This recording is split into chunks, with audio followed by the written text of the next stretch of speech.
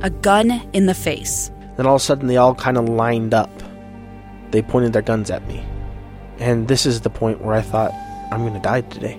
Started 2 years of horror for an American in Venezuela. They said, you need to give us your phone and get ready because you're coming with us.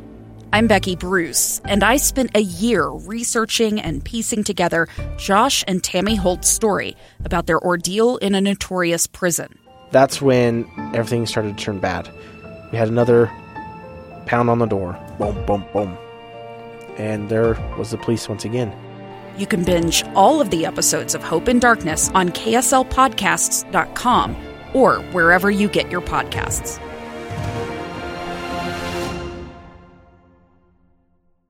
Welcome back to Live Mike. We are into the final hour of today's episode of Live Mike, episode number 251. That's pretty good, the first one of 2021. On today's episode, you have heard me spending a lot of time on the goings-on in Washington, D.C. Well, that's because it's so important. Well, it turns out it's not the only important thing taking place in the world of politics today. And to help me shoulder the load in covering what's going on, I welcome to the program a good friend of mine, KSL News Radio's Paul Nelson, who joins me from somewhere out there in Utah. Paul, how you doing and where are you? I don't know where I am. No, I'm crazy. This is the place I haven't had a chance to actually go before. This is the Territorial State House in Fillmore, Utah. And this is where Spencer Cox is planning to make an appearance around 3 o'clock this afternoon. He's going to be signing executive orders. But on the way there, though, he has quite a few stops, actually, that he's going to be making all along his caravan, making his way back up north to Salt Lake City. For example, at 12:15, after the actual inauguration ceremony, former Governor Gary Herbert and Governor Cox had the traditional UHP sign-off, then sign-on, which is basically passing the torch from one governor to the next. And they've been doing this as a tradition for a very long time. And so that was the first thing that they did. But here at 3 o'clock, Governor Cox is expected to sign some executive orders, maybe make a few brief remarks, answer some questions. And then after that, he's making a trip to Fairview, which is where he and his wife have property, where he's from, and then Spanish Fork, which is where Deidre Henderson is from. So they're going to be seeing, supporters and seeing their old, their constituents along the way. And then eventually tonight, it's going to end with a fireworks ceremony around 7:30, and they're going to be watching from the Utah State Capitol building. That's great. Tell me about these executive orders. Are these ceremonial things? I'm totally unaware that this was part of the day's proceedings. Do you know anything about the substance of those orders? As far as what the orders are going to be, that we do not know just yet. But this is going to be a very brief stop. We're told that it's not going to – he might answer some questions and make just brief remarks. So we don't expect him to say much after that. But as far as what they're actually going to be, that is still kind of up in the air for right now. Fascinating. A little bit of crowdsourcing. If you texters are out there listening and you're aware of some like ceremonial element to the day's proceedings, day one of a gubernatorial reign, is that how they phrase it? Let me know. 575-00. You can just make up words today. The gubernatorial reign of Spencer Cox commences today. What's he signing? What are those executive orders? Take us back to the beginning of the day. Where did your day start, and where did the governor's day start? Well, the governor's day, of course, started very early today. I mean, at 9:30, people were being brought into the Tuacahn Center, and as far as for the inauguration. Now, if anybody who saw, the actual ceremony on KSL, you've noticed that everybody was basically social distant, but all four of the living governors were there to kind of pay honor to Spencer Cox and to pay honor to Gary Herbert as well. And then the actual ceremony itself started at 11 o'clock. We first watched Sean Reyes, John Dougal. Those officials also took their oaths as well. But Deidre Henderson, she took her oath before Spencer Cox did, and her remarks were very inclusive. She was talking about how this is not – they're not going to have token leadership in the state administration. They say they don't – she said that they don't want just to have like a woman's voice there just to have one, and they don't want a woman's voice just to talk about women's issues. They want to talk about bring everybody's voice to the table. And she said – that's one of the things that they're going to be looking for is whose voice is not here. How can we lift everybody up? That was one of the main points about her discussion. But did you hear how Spencer Cox introduced Washington County in his speech? Lee, do you have a chance to hear that? Because that was pretty funny. Refresh my memory. I'm scrolling through my sound clips. We're going to walk through a bunch of what the now governor had to say. What do you say about Washington County? I thought it was funny when he started talking about the words of Parley P. Pratt, how when he first arrived at what is now Washington County, and he described it as rugged, stony, sandy country. He said it was a wide expanse of chaotic, cheerless, grassless plains. Basically, Parley P. Pratt described it as just, I think Spencer Cox's words were, in ruins. After a pelting of storms, terrible convulsions of some former age. And that's when he said, ladies and gentlemen, welcome to Washington County. But he equated that to 2020. He said, if you think about it, those words can be used to describe 2020. And just like people did with Washington County, they were able to overcome extreme hardship in order to actually make something flourish. And that was one of the first messages that he said in his address. Well, hopefully the water that breathed life into Washington County way back when and continues to breathe life into it today, if we take this analogy any further, hopefully that can be the vaccine that makes its way into the arms of Utahns and Americans and human beings across the globe, and we can enjoy the what do they call a rose flourishing in the desert, something like that, on a little more literal front. Listen, I just have a minute left. We're speaking with KSL News Radio's Paul Nelson, who has been covering the inauguration of both now Governor Spencer Cox and Lieutenant Governor Deidre Henderson. There were a few historic moments today, a few firsts, both in terms of the ceremony and the location. What can you tell us about that? Well, the ceremony today happened like we've been talking about in the Tuacan, excuse me, as I clear my throat, the Tuacan Amphitheater in Ivins. Now, after that, the photo shoot of the 4 living governors, that was one of the most impressive things that happened here today.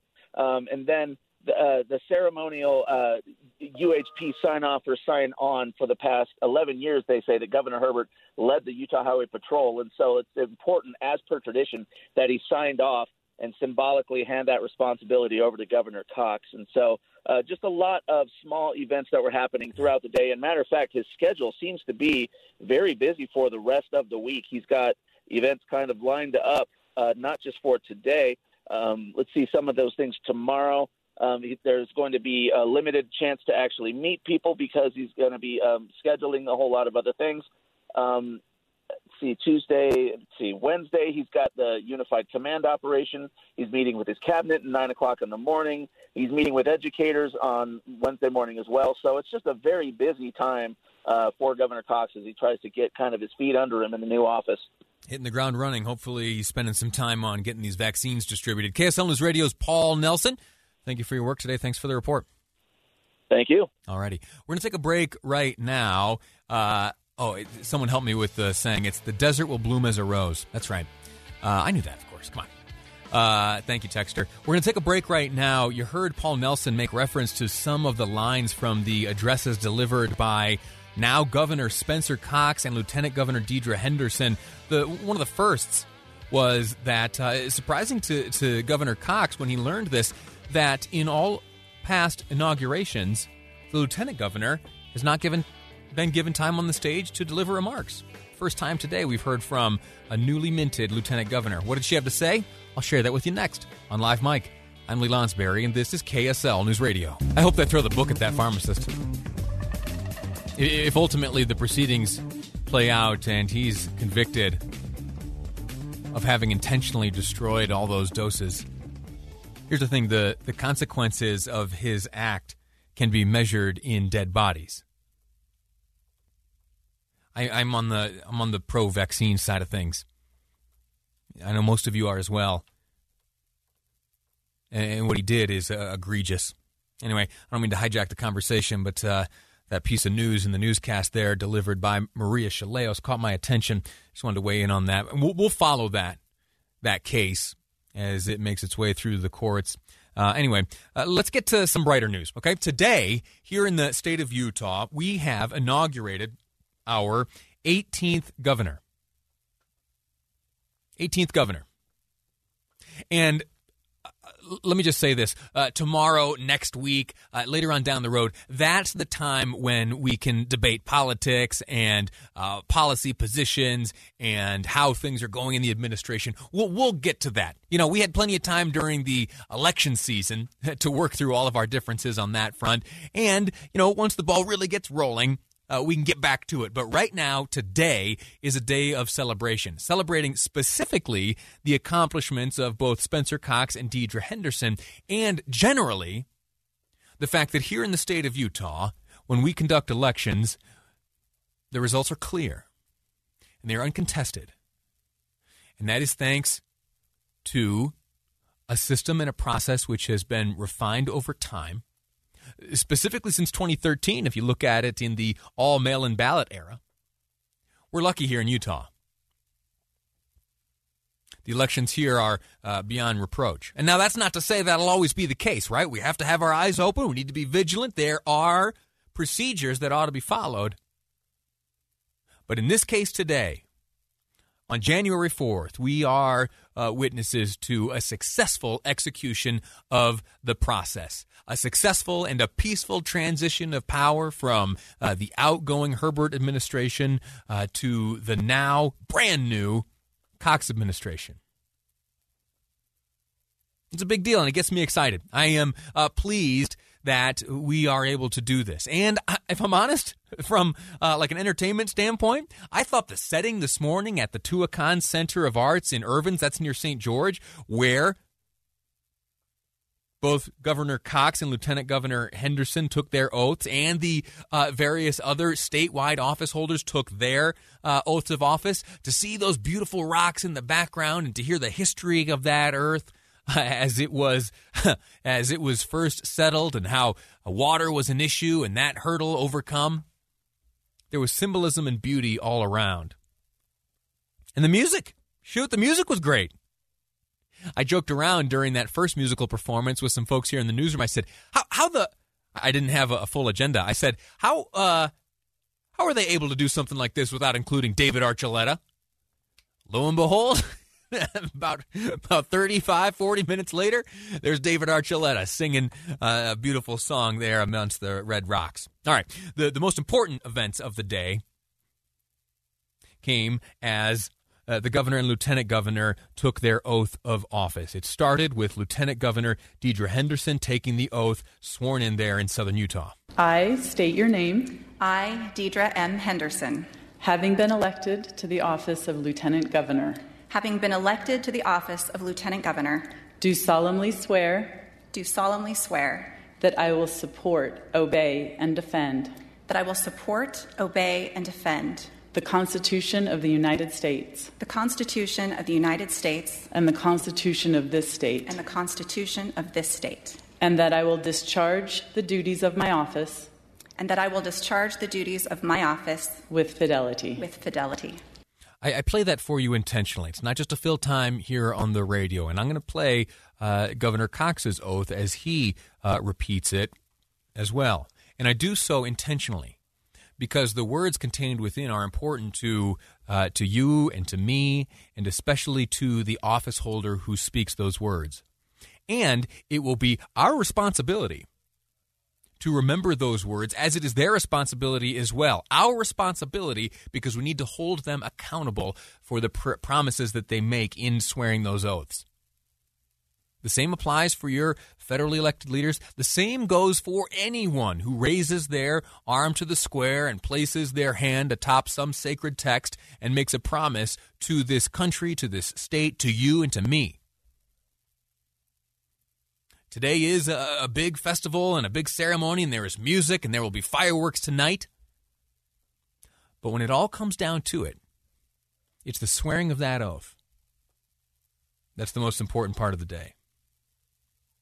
Without that, there's no contract. There's no agreement between them and us. There's no agreement between the elected and the electors. But we have that. And you just heard Deidre Henderson, Lieutenant Governor, make a promise to you.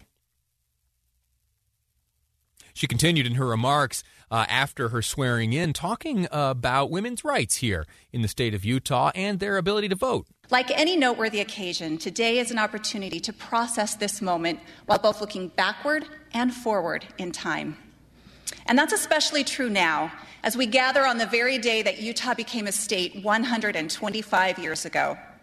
Those first leaders of our state demonstrated answerable courage when they risked the very statehood they sought by including women's rights in the state constitution. Lieutenant Governor Henderson, she said a lot during her address today, and I don't have time to play it for you in its entirety. If you were lucky enough earlier to be listening here to KSL News Radio, you've already heard these remarks. But if you haven't, my invitation to you is make your way to the KSL News Radio Facebook page and listen to them, or go to kslnewsradio.com. Hearing these remarks in their entirety is important because the words spoken by these elected officials speak to their character, to their intentions, and also to their understanding of the oaths they took. We're going to move on to some of the words shared by Governor Cox in just a moment, but first here are the closing statements by now Lieutenant Governor Henderson. In a statement to the Utah Constitutional Convention in 1895, Emmeline B. Wells said, "Every age has its rising and its setting sun." I believe that as Utah comes out of a difficult day, or more precisely, a long string of difficult days, we are now turning our faces to a rising sun. I'm confident that if we meet our day with answerable courage, we will win through to ultimate victory, even though winds and hardships may beset us. And if we remember to lift all Utahns in the process, marching forward as one Utah, we shall not be denied. Just a few moments left before I need to take a break. Before we go, though, I want you to hear, as I mentioned, the importance of the oath sworn by these two elected officials and the other statewide officials elected to office. They all swore their oath. And here, maybe the most important moment of the day, here is Spencer Cox on the 125th anniversary of Utah's statehood being sworn in as the state's 18th governor. Listen to these words. Do not forget them. It is a promise being made by this man to this state, and he's making that promise to us. It's our responsibility to keep an eye on what he does as the chief executive of this state and ask ourselves if the actions he undertakes going forward fulfill the promises he makes right here. I state your name. I, Spencer J. Cox. Having been elected to the office of governor. Having been elected to the office of governor. Do solemnly swear. Do solemnly swear. That I will support, obey, and defend. That I will support, obey, and defend. The Constitution of the United States. The Constitution of the United States. And the Constitution of this state. And the Constitution of this state. And that I will discharge the duties of my office. And that I will discharge the duties of my office. With fidelity. With fidelity. Remember that promise. Here before the news is the closing statement by Governor Cox as he, moments earlier, had been sworn in as Utah's 18th governor. I come to you from the smallest of small towns and the humblest of circumstances. In taking a sacred oath today, my family and I pledge our hearts and our hands to you these next 4 years. We will succeed together as one Utah. Let's go. Let's go. Quick break. Some news. When we come back, we'll be speaking with Utah State Representative Walt Brooks from St. George. We're talking to him, though, about guns, specifically a piece of legislation dealing with constitutional carry. I'll explain it all next on Live Mike. I'm Lee Lonsberry, and this is KSL News Radio. 2 years ago, Americans watched in horror as a crisis unfolded at the Kabul airport. She was tear-gassed and beaten. Images of thousands desperate to escape Taliban oppression filled our news feeds. More than 80,000 Afghans made it to America. But the story didn't end there. It was very cold. There was no power, no heat. Who would help our newest neighbors? I'm Andrea Smartin. In Stranger Becomes Neighbor, you'll hear the stories of some remarkable refugees who left their homes and their dreams behind, only to start over from zero. Their only possession was 3 blankets. And you'll meet Americans who stepped up to help them. You want me to come when you deliver your baby. What can one person do in the face of an international disaster decades in the making? That's Stranger Becomes Neighbor. Find us at kslpodcast.com. Follow us on Apple Podcasts or anywhere else you listen.